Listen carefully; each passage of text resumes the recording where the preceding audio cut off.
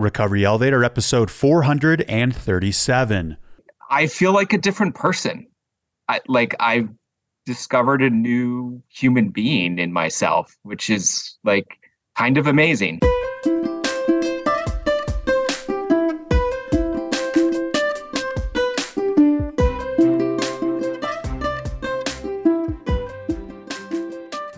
Welcome to the Recovery Elevator podcast. My name is Paul Churchill, and I'm so excited to be here with you today.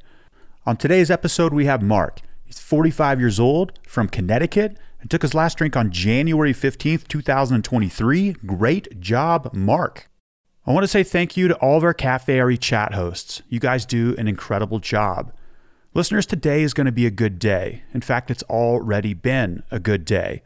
And before we get any further in this episode, let's hear from SoberLink. Did you know there are 15 million people in the United States with an alcohol use disorder? And yet, there's still a stigma that surrounds addiction and recovery. We need to stop being ashamed and start sharing in our sobriety. That's why we're so excited to have a sponsor like SoberLink who shares in our beliefs. If you haven't heard of SoberLink alcohol monitoring system, it's the perfect accountability tool for those in recovery. It can help you rebuild trust and get back on track despite slips or relapses. We've teamed up with SoberLink to provide you with tips for handling a relapse, which is a guide that can be downloaded at www.soberlink.com/recovery-elevator.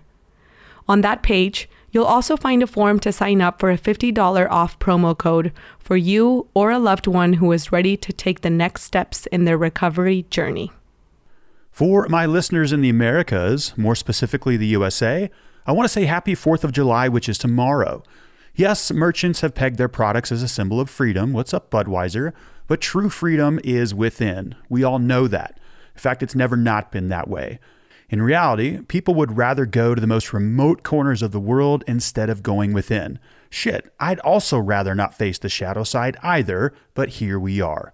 So happy Freedom Day, listeners. Yes, our independence is on July 4th, representing freedom from England. The date 1776 comes to mind, but lasting liberation resides within. All right, let's get started. Today I want to talk to you about conflict.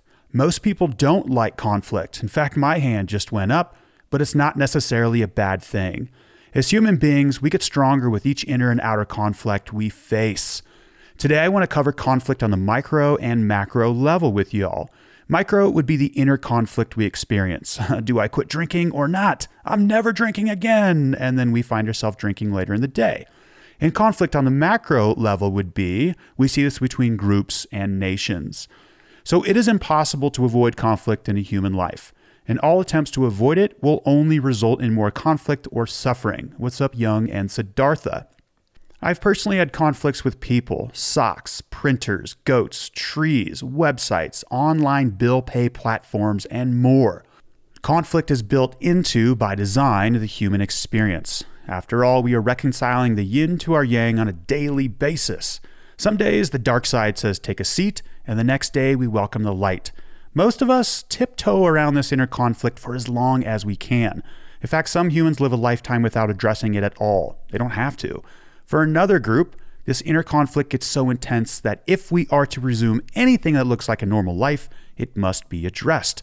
Hello, addictions, and this is not a bad thing. Now, quick side note.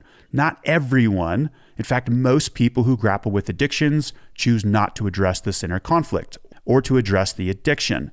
This is why I love you all listening right now. You all are willingly doing the harder thing. Yes, there are podcasts about true crime, vacations, how to remodel your house DIY style, yet you all are voluntarily listening to a podcast where the overall theme is find your authentic self, which is never easy. That's a big ask.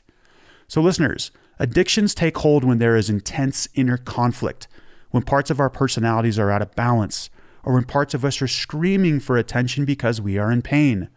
In addition, this inner imbalance is a representation that the whole of society is out of balance. Your individual unrest or struggle with addiction is not separate from the whole of society. Oh, addiction, what a wonderful thing you are, and here is why. If we choose to depart from an addiction, we must heal these inner fractures at the micro, interpersonal level. Again, that's a big ask. So I'll be honest with you, inner work is hard. It sucks sometimes.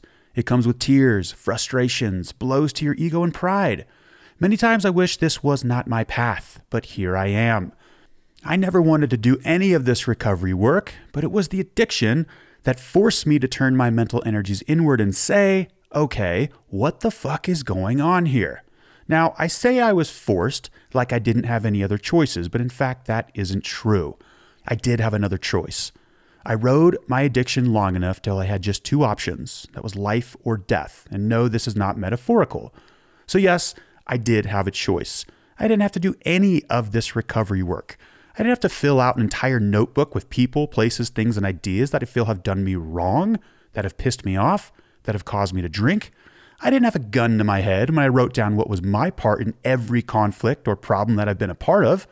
I wasn't forced to then read the notebook for 2 straight hours to another human being at a coffee shop.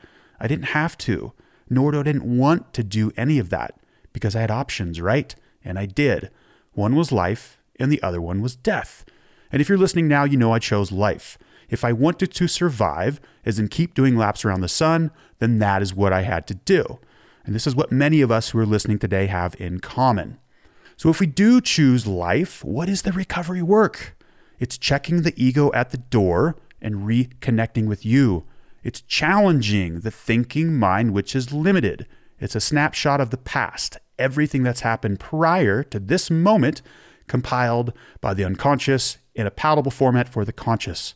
So again, this is finding your authentic self. And wait for it, it's unconditionally loving all parts of yourself, the yin and the yang side. The result of this, and it won't be by tomorrow, is you'll begin to love everything in your external world because you're beginning to love everything in your internal world. Now, there's a phrase I've been hearing more and more from friends and colleagues across the globe, which is, what the hell is going on right now? And I've asked myself a similar question more than once before. All right, I'm not going to be wishy-washy. Here is exactly what I feel is happening. It is simply too painful for people to turn inward, to notice their own blind spots, or the plank sticking out of their own eye, as Jesus would say, so they direct that unrest or lack of control outward. It is too painful for most people to address their own character defects, as Bill W. would say, so they direct their inner discord or inner lack of freedom outwards towards others. Now, I can summarize racism in one line. People who do not love themselves will be unable to love thy neighbor. Another way to say that is, humans who hate themselves will find themselves hating other groups of people. It's that simple. Now, it gets dangerous, very dangerous, when a group, faction, or nation does not have the courage to address the unrest within their borders, and they force this onto other groups of people. What's up, Russia-Ukraine conflict? Hello, culture wars in America. So back to conflict, and how do we solve the what the hell is going on question? The answer is we do the inner work. We face this inner conflict on the individual and micro level. We learn from it. We recognize what the addiction is trying to force us to do. It makes one think for a second that the 3 most pressing problems that humanity faces today, which are existential in my opinion, are created by human beings, or more accurately, the human ego. These concerns are climate change, nuclear war, and AI. It's our collective egoic thinking at the macro that is about to kick us all in the goat blocks. And you, the listener, 100% have an effect on these issues by doing the inner work. If we are to believe Einstein, the Buddha, or quantum science, then it's the inner work more than anything else that will change the trajectory of humanity. So sign me up. Sign me up again tomorrow for this work. Thank you, addiction, and thank you, conflict. Listeners, thank you for listening today. I hope you enjoyed the intro. I had a good time putting it together. And now a word from our sponsor, BetterHelp, before we hear from Mark. Sometimes it's hard to decide what to do. I read a quote recently that I really liked. It said, "Whenever you can't decide which path to take, pick the one that produces change." It resonated with me. These words are very clear and simple, but honestly, for me, sometimes doing the right thing is hard to do. How are we even supposed to know what the right thing is? When I find myself here, having a therapist has been crucial. I need a different perspective. I need someone to catch my blind spots and challenge me gently. If you're thinking of starting therapy, give BetterHelp a try. It's entirely online, designed to be convenient, flexible, and suited to your schedule. Just fill out a brief questionnaire to get matched with a licensed therapist and switch therapists anytime for no additional charge. Let therapy be your map with BetterHelp. Visit betterhelp.com/elevator today to get 10% off your first month. That's BetterHelp, HELP.com/elevator. Recovery Elevator, please help me welcome Mark to the podcast. Mark, how you doing today? I'm doing great today. I started my day with some exercise and then did some good recovery work this morning. So I'm feeling really good today. Strong start to a Friday. Before we get into it, Mark, can you let listeners know how long you've been sober? So I've been sober, according to my tracker, 145 days today, which puts me just shy of 5 months. It's amazing. 5 months. Nice job. How you feeling? I feel like a different person. I've discovered a new human being in myself, which is like kind of amazing. That's pretty exciting, right? Absolutely. Like this journey has been eye-opening for me in so many ways. And I've learned so much about myself along that journey that I'm just in a really good place today because of that. So I love that, man. And I can't wait to hear more about it. Before we start with your story, can you tell us a little bit about yourself, Mark? Where you're from, what you do for a living, age, if you're married, family, stuff like that. And most importantly, what do you like to do for fun? Yeah. So I live in Connecticut and grew up in New England area, Massachusetts, but was actually born in Ohio, but moved out here when I was really young. I'm 45 years old. I live with my husband. We've been together 13 years, married 7 years. We have 2 dogs and a cat. And for work, I work in marketing and customer experience and have worked across a bunch of different industries. So I'll get into that a little bit later, probably. And then for fun, I love to ski. I love to hike. I love to get out in the garden. Basically anything outside that gets me away from my desk is what I like to do for fun.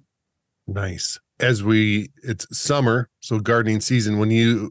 For gardening, do you like flowers and plants and stuff like that, or you vegetable garden? Both. So flowers and plants, vegetable garden. I have some fruit trees.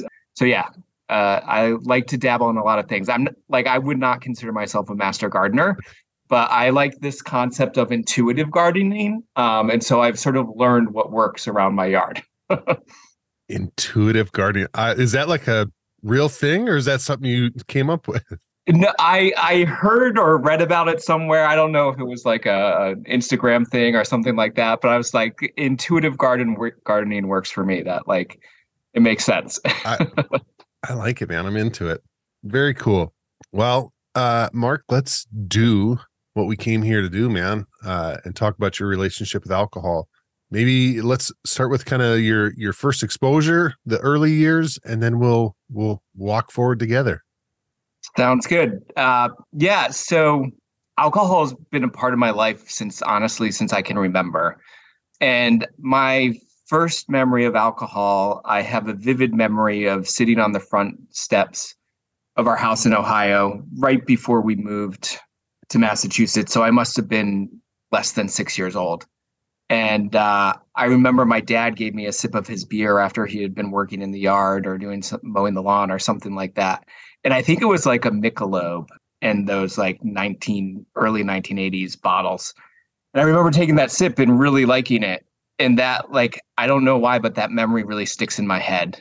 And then as I got older and, spending time with family, my grandparents would come and visit us. So they, on both my mom's side and my dad's side, they lived, a good distance away, like a full day's drive or a multiple days drive. And I remember that my grandparents always carried this case. And in that case, they had everything they needed in order to make old fashions.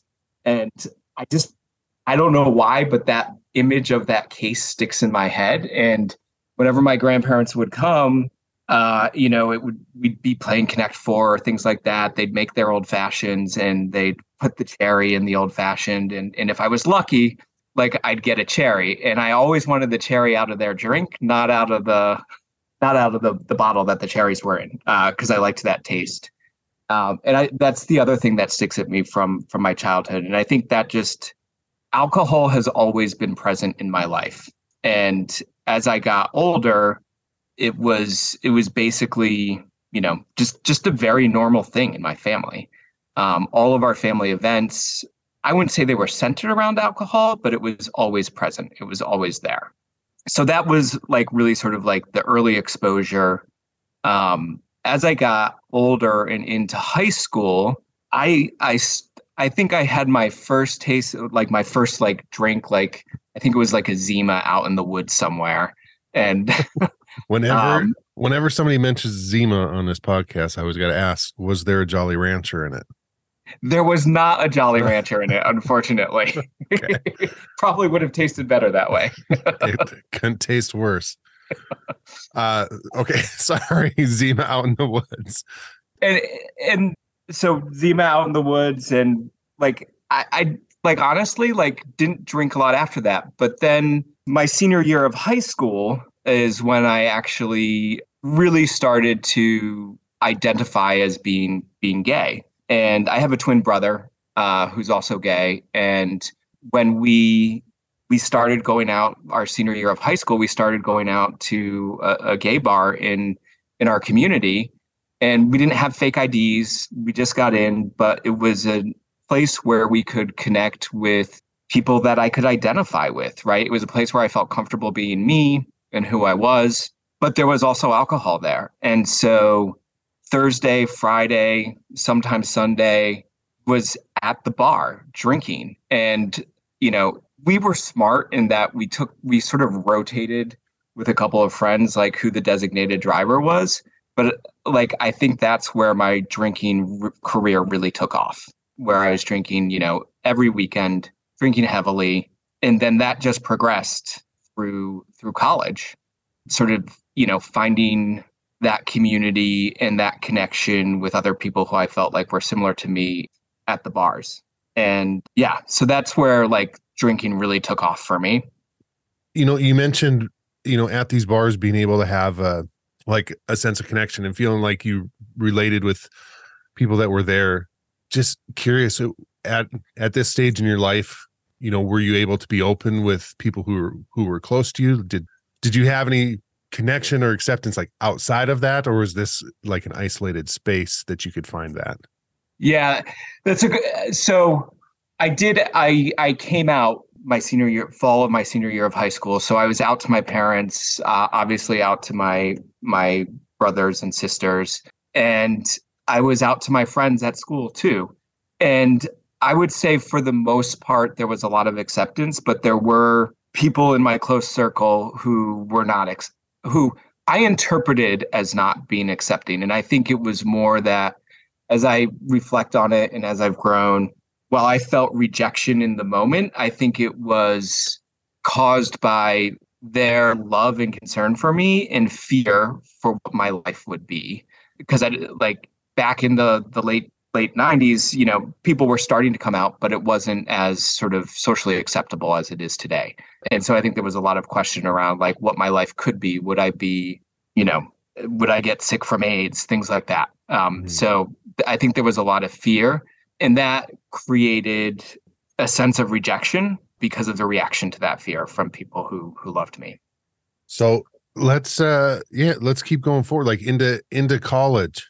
Yeah. So in college, basically the cycle continued. I was heavy drinking on the weekends, binge drinking, but I've always, and my parents instilled in me at a young age, like hard work and reward, right? So for me, it was like work really hard during the week and be responsible, get the stuff done that you need to get done. And then it was just like completely let loose on the weekends. And that's the cycle that's continued for me. But sort of that idea of like being responsible and being able to, sort of create that facade of somebody who had everything under control. In college, I was a resident assistant. And the reason I became a resident assistant was so that I could figure out all the ways to break the rules and not get in trouble.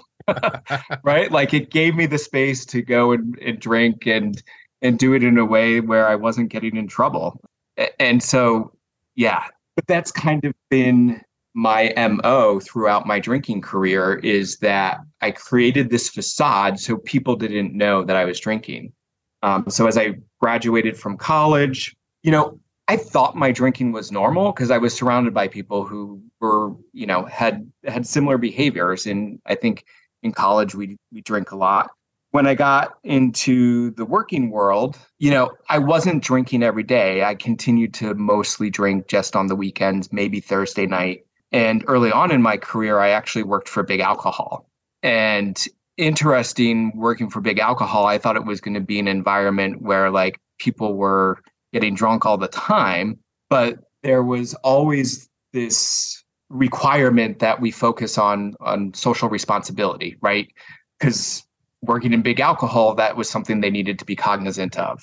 Yeah. And what was interesting is when I would travel for business or go to work events, like if you had more than 2 drinks, it was considered unusual. And so I found myself going on these work trips or going on these work events and like wanting to get away from the dinner or from the cocktail hour afterwards so I could go find a bar and just drink more. And that's where I ended up hiding from people. After I worked in Big Alcohol, I started working for an industrial tool company. And there it was the complete opposite. Like we'd go out and it was just like mayhem. You would be rewarded for who had the worst hangover in the morning, right? And suffer through those meetings and get that big breakfast sandwich to make it through the day. So it was interesting to see that contrast. And I think that was working in that environment where it was very much celebrated, sort of accelerated my drinking.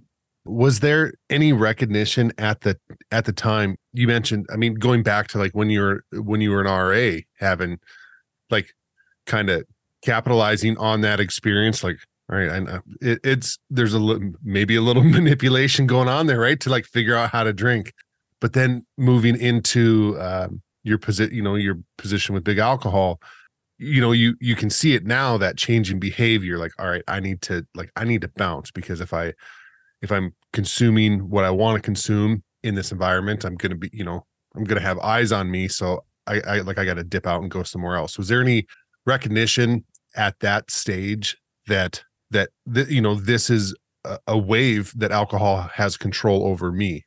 Honestly, no. Like I think I was clueless. I think I thought I was a completely normal drinker. And like,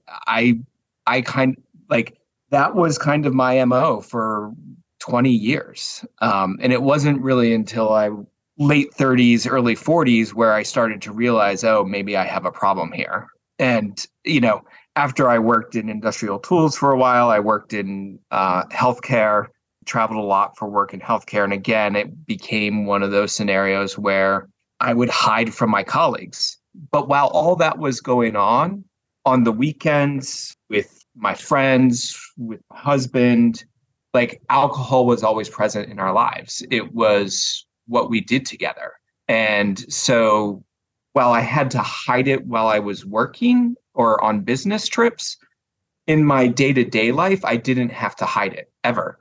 And, I have other family members and in-laws who work in bars and breweries, and it's just so commonplace that it was, once I got like into my late 30s and 40s and realized I was hiding it at work, that, well, maybe I have a problem. But I think when I realized that I really had a problem was when like I was drinking every day. I reached a point where I was drinking every day. I was having, at least a bottle of wine. And then when we would go on vacation, because that was like my time for reward, I would just go on these crazy binges.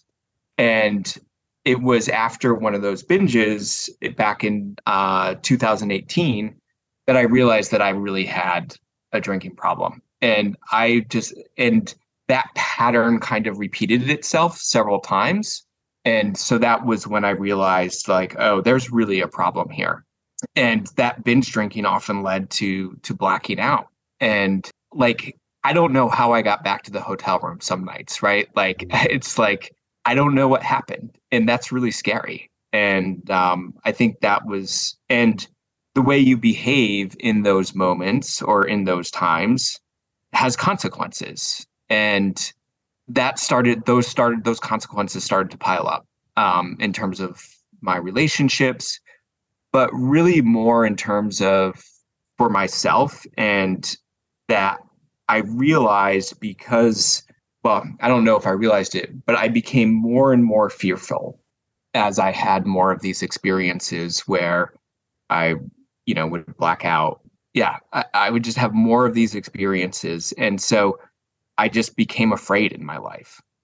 I think that's a great word, is fearful. I think a lot of us have been there, and if it's okay, I want to dig into that just for a minute. Like what is that fear? Because I think sometimes we say it, but like what, if we unpack that, what were you afraid of? So I think that fear came from not being comfortable in myself. And it wasn't until I started this journey of sobriety and was able to start to stack some days together where I've really been able to understand what that fear was. And I think that fear came from really a self-loathing. And I think, if I go back and look on or look at sort of try to evaluate, well, how did I get to drinking so much? How did I get to drinking so heavily? And there's a lot of areas in my life where I can point to conflict, and wanting to run away from that conflict turned me into somebody who wanted to make sure that everybody else was happy, wanted to make sure that I always lived up to and met others' expectations. And I think the fear came from that as I started drinking more, it became harder and harder for me to live up to those expectations. And as it became harder and harder, it just created this sense of dread within me. And so waking up in the morning at 3 a.m., like just berating myself for having another drink, for not trying to control it, or for not being able to control it, thinking about like what I had in front of me and what I had to tackle that day, and just how difficult that would be because I didn't have the energy or was, had the headache and was hungover. That fear just started to compound over time. It's that people pleaser part of me, I think, is what fueled that fear, because I lost who I was myself. I didn't know who I was. Yeah. I'd be willing to bet that we've got people listening to the show right now who are maybe in that state of fear, or they're experiencing it. They've got, that anxiety. That's something that I used to have all the time. And I think you said it very well, that just that word fear, I think of the end days of my drinking, it was so much of that fear. And there was a lot of that people pleasing. And for me, that was people pleasing. Sometimes I think gets this rep, like we're these martyrs on a cross, like, oh, I want you to be so happy. And I just care about you. Honestly, like for me, I didn't give a shit if you were happy. Like I wanted you to be pleased with me. And I would go to whatever ends, I would put on whatever mask I had to, or I would, it was, back to like manipulation, just to put on this show so that I could get that little dopamine hit from like, are you happy with me? Like, take me back to my childhood. It's another way of someone saying, hey, you're a good boy. Like I was just so hungry for that. And the further along I went, like it just, I needed to do that more and more. And I couldn't stand it. It was painful. And so alcohol became a soother and helped me ease that. And then alcohol, does its thing and jacks up my life. And then I start to feel, exactly what you said. I start to get upset with myself because shit, I had one too many or 20 too many most of the time. But and then like on top of wanting you to be pleased with me, simultaneously, I hate myself because I keep screwing shit up. And it's just such a gross, painful cycle. And yeah, when you said fear, it just, I don't know, it hit something in me and I'm like, yes, like that is a really, really hard spot to be. And we can feel very helpless in that. And I just know, just based on the demographic of what we know of our audience, that I know that there's people who are there right now like, shit, yes. What do I do with this? I'm here today. What the hell do I do? Yeah, I think you said it so well. It reminds, when you said martyr, when I was a little kid, my mom always told me, Mark, don't be the martyr. And I had no idea what that meant. But I think it's just like, I reflect on that. And it's like, from the time I was a little kid, I wanted to please others, not because, to your point, I didn't want to make them happy. I wanted them to, approve of me. And I think a lot of that comes from also growing up, knowing I was gay and hearing so much negativity around that, and that I was less than, I was less of a person because of that. And as I reflect on it, as I worked through, the beginning of my sobriety journey, I've come to learn that feeling less than, that feeling of people might not accept me, is a real strong root of that fear. And I think it's also what drives me to want to please others. But in that process of pleasing others and trying to live to their expectations, I lost complete sight of myself. And what did I want? What was important to me? What are my values? And I didn't know. I'm starting to figure it out. I still don't know completely. I think that's the journey I'm on now. But I think that then, because I didn't know those things, because I was afraid of, if I did anything wrong, people wouldn't accept me, I just beat myself up constantly. And I had that voice in the back of my head that was constantly attacking me, constantly telling me I was worthless. You're worthless, a whole bunch of swears. I'd say things to myself that if I ever said them out loud to other people, they would be shocked. And that alcohol magnified that and amplified it and made it louder and louder and louder. And I finally just got to a point where I couldn't deal with it anymore. And I didn't know what to do. And, I said, I realized earlier back in 2018, I had that like really bad moment when I'm like, oh, alcohol's not helping me here. Mm-hmm. I have been on a path since then of, trying to control my alcohol, but I was always doing it alone. And so it's taken me almost 5 years to get to a point where I've been able to stack together the 145 days that I have today. But I had to reach such a low point in terms of like that fear within myself, visibly to everybody else around me. I was doing great because I kept up that expectation, because I kept up that desire for recognition or acceptance from others. Like I felt like I had to keep doing those things, and I just couldn't do it anymore. I reached that point where I just couldn't do it anymore. Let's talk about some of those, yet 5 years of awareness. That's, I think a lot of us, I don't know when that showed up for me, but there's a lot of us who see it, and it takes a little while. It takes us some time before we can get some big traction. But I think all that little traction, we're building, right? We're learning stuff, and there's some painful lessons in there. But let's talk about like what some of those methods look like from 2018 to this past January, what some of those things look like as far as trying to control or quit, and how that played out. And then I want to hear what happened in January that's got you these beautiful 145 days that you're sitting with today? Yeah. So the first thing I did was I tried like a dry January challenge in early 2019. And that was my first exposure to sobriety. And I think at that point in time, I had probably listened to my first Recovery Elevator podcast, listened to that a couple times.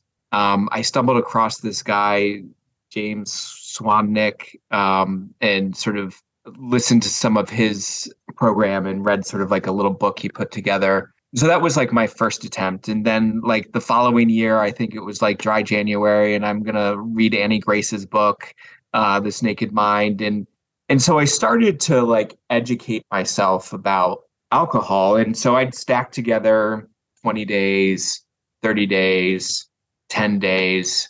And, then I slowly started thinking about, well, let's maybe try not drinking in October. But I always got derailed by something. We were going on vacation. There was a trip. There was a holiday. Friends or family were coming. And I never was able to really stack days together. But then, honestly, in 2022, in the fall of 2022, the cycle had just been continuing. And I had honestly reached a point where like I didn't even like drinking. I didn't even like, I needed to drink, but I didn't like doing it. I didn't like the taste of it anymore. Like the wine that I thought was delicious was like, I didn't even like the taste of it anymore, but I still kept drinking. And I was like, something's got to change here. And I finally, November of last year was like, or no, maybe it was October. I was like, I'm going to get a therapist. And so I found a therapist and started talking to a therapist. And he's been instrumental in really helping me recognize that, well, I had been doing all this work before, reading a lot of books, educating myself on what alcohol was doing to me and to my body and to my mind. What he helped me realize was like I was doing it alone. I hadn't reached out to anybody for help. And so he really pushed me to, think about attending AA meetings.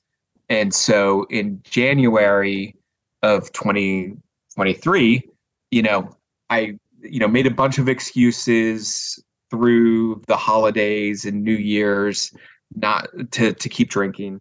And then that weekend of January 15th, we had some friends visiting, and I had my last drink on that day. And probably a week later, I had been convinced by my therapist that it would be a good idea to try to find community. So I started trying a variety of different AA meetings. So I went to a few in my community and they just didn't stick for me. They didn't work. Did some online meetings for AA, and I just wasn't connecting with the people and the folks. And then during that process, I was listening to the Recovery Elevator podcast every morning and hearing about the community. I was like, well, maybe I should join the community. So I joined, I think it was 10 days after I had my last drink on January 15th, I joined Cafe RE. And in the podcasts, I had heard, I can't remember if it was you or if it was Paul, but there was one that really stuck with me about getting uncomfortable, and that you had to put yourself, outside of your comfort zone in order to, find that connection. And so I joined the morning chats on Cafe RE, and that has, I think, been one of the most crucial tools in my sobriety in enabling me to maintain sobriety, because I've started to actually meet people who understand me, who get that fear. Like the way you described that fear completely resonated with me. It's like you said it way better than I did, but completely articulated how I felt. And I found myself in a community with people who understand that. And that's what's kept me sober. That's what's enabled me to stack the 145 days together. Well, huge kudos to you, Mark, for taking those steps to get yourself uncomfortable. And it's hard. Like, I don't care if it's your first online Cafe RE chat, your first AA meeting, whether it's virtual or in person, that shit feels really, really hard. I remember going to my first AA meeting. Well, they made us go in treatment, and I threw a fit. And I was kind of a teacher's pet. when I went through rehab. But when the counselor's like, yeah, hey, on Tuesday, we're going to this AA meeting. I was like, I'm paying whatever it was a day to come here. And you're taking me to a meeting that's free. Like, this is bull. We shouldn't do that. We should stay here. And it was because I was scared to go. And like, I don't know, like, I'm in rehab. Why am I scared to go to an AA meeting? But it can be nerve wracking. But like I said, like, big ups to you, man.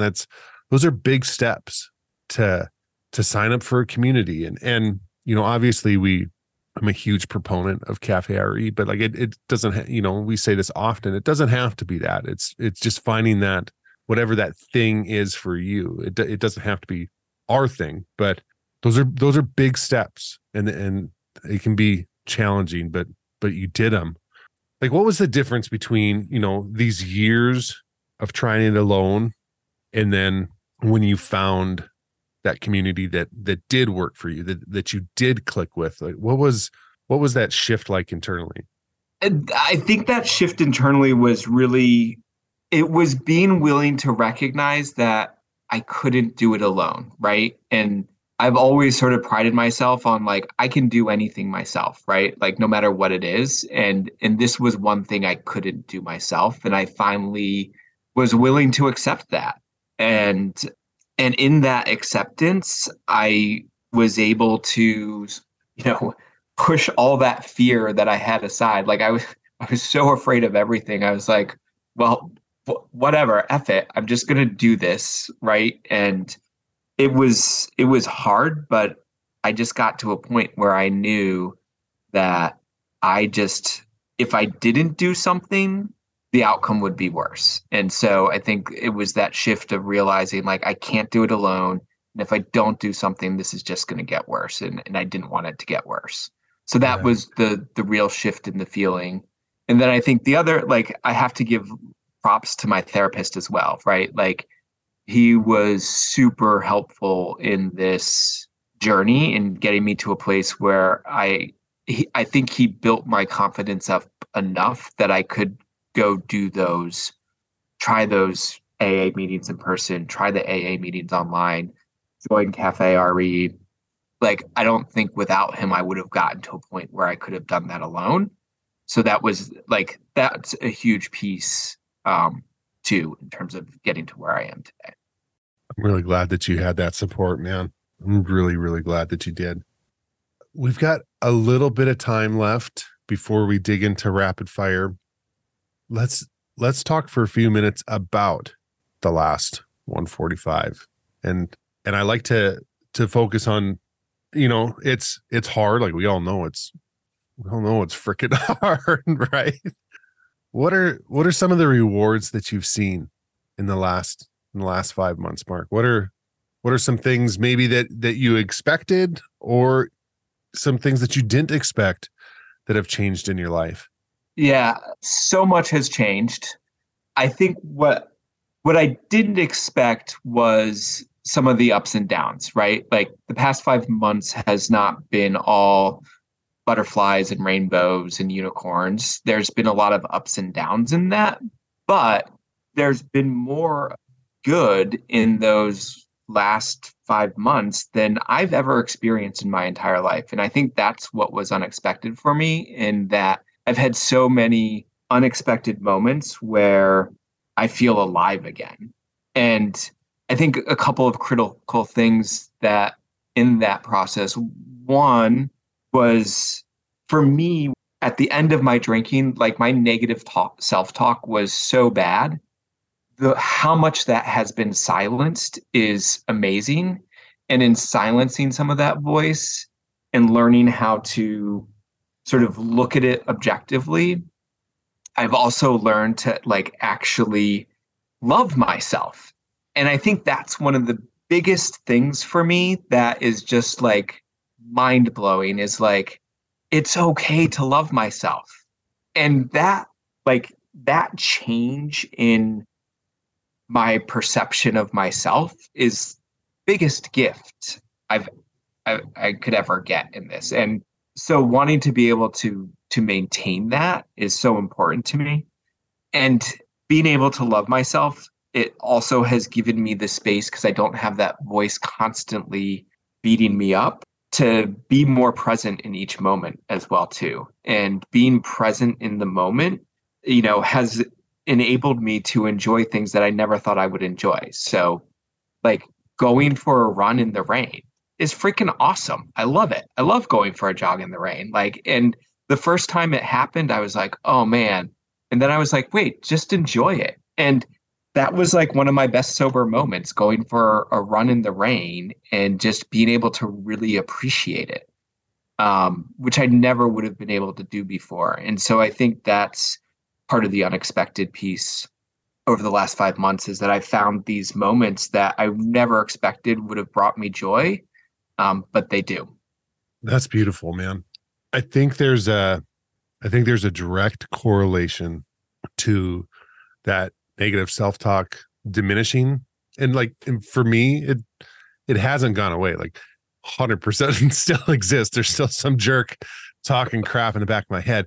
But when I introduce that self-love and those positive affirmations, and I'm telling myself that I'm enough, and I've got a community of people around me telling me that they love me and that I'm enough, and I'm not perfect and I'm still growing, but I'm enough. That's it. It kind of shuts that voice down. It's still there, but I don't have to buy into what they're selling, because I got another option. And that's that I'm loved and I'm cared for and I'm perfect the way that I am. And it's okay if I fail, and it's okay if I grow, and it's okay to just be. Yeah. I think that's beautiful. And you are enough, Mark, and I'm enough, and listeners, you're enough, and you are loved, and you are worth it. I think that's huge, man. That self-love. I love it. I'm really glad. I mean, it really, learning to love yourself is the biggest gift you can give yourself. And I think sobriety is what has enabled me to do that. I never would have gotten there without, ditching the booze. Amen to that. My dude, this time has gone by very quickly. We are at the rapid fire round. Mark, 30 to 60 seconds. I'm going to ask you to answer these questions. Are you ready? Let's do this. All right. Number 1, what was your biggest fear as you were thinking about quitting drinking? It's cliche, but being boring. I didn't know what I would do, because my entire life revolved around drinking. Yep. I feel you. Number 2, what is a positive that you did not expect in a life without alcohol? Learning to love myself.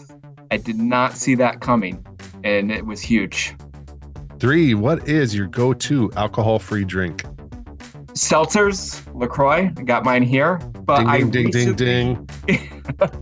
I did recently just discover Hop Water, and I know that's a brand, but then there's other seltzer with hops, and it's pretty good. It's my new thing. That stuff is tasty. I just got a case of Lagunitas Hoppy Refresher at Costco the other week.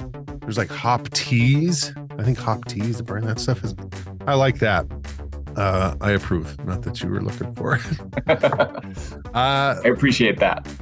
Number 4, what is your plan in sobriety moving forward? To continue making connections. And I know that in order to continue this journey, I have to make sobriety a priority every day. And I have to make connecting with other people in recovery a priority as well. So finding ways to continue to do that. What parting piece of guidance can you give to our listeners who are early in recovery or thinking about getting sober? I think, just don't give up. I tried for 5 years before I was able to actually stack days together, and be willing to try everything. And I think that's key. Be willing to try everything, and it's going to be freaking scary, but it's worth it. Beautifully said. And last, but certainly not least, Mark, can you give listeners your favorite "you might need to ditch the booze if" line? You might need to ditch the booze if the package store owner says, "Hey, Mark, I haven't seen you in a while. Are you okay?" you got the clerk taking attendance, and Mark hasn't been around. What's happening here? Yeah, might want to ditch the booze. Brother, I just want to thank you for your time. I want to thank you for your vulnerability. Thanks for coming on. Beautiful story, dude, and I'm excited. We're just getting started. I'm excited to see where things go from here. Yeah. Thanks so much for the opportunity, and I'm excited about the journey ahead. So thank you very much for letting me share. Happy to do it. Love you, dude. Love you too. Recovery Elevator, thanks for listening. And thank you, Mark, for coming on the show. You're going to help a lot of people today. So it's July 3rd and summer is in full swing. I think I've mentioned it on here before, but every once in a while, my friends and I do a pulse check. It's a quick way to share where we're at and ask others the same. Life gets crazy, but we need to stop every once in a while to see where we are. So, Recovery Elevator, that's what I want to do today, a pulse check. Summer seems like it screams by, so we're going to take a minute to see how it's going compared to how we thought it would be going. First, did you have a sobriety goal? Without judgment, ask yourself how it's going. If you've met it, what can you do to keep it strong? If you've had challenges, are there things that you can modify, add, or take away to give it another shot? Have you been spending your time the way that you wanted? Self-care, fitness, nutrition, family time, maybe even professionally. Are you giving these areas of your life the time that you want to? Again, without judgment, what can you do to stay in line with your goals? I'm in the camp of trying to make small, subtle changes versus drastic, sweeping one, but that's an individual decision. For me, it's been a good summer, but very fast. We spent the end of May and most of June between work and then doing some projects around our backyard. It's felt good to have tangible results to look at, and we've even had a chance to get the whole family in on the projects. One area, though, that I feel like I never get enough of is that quality family time.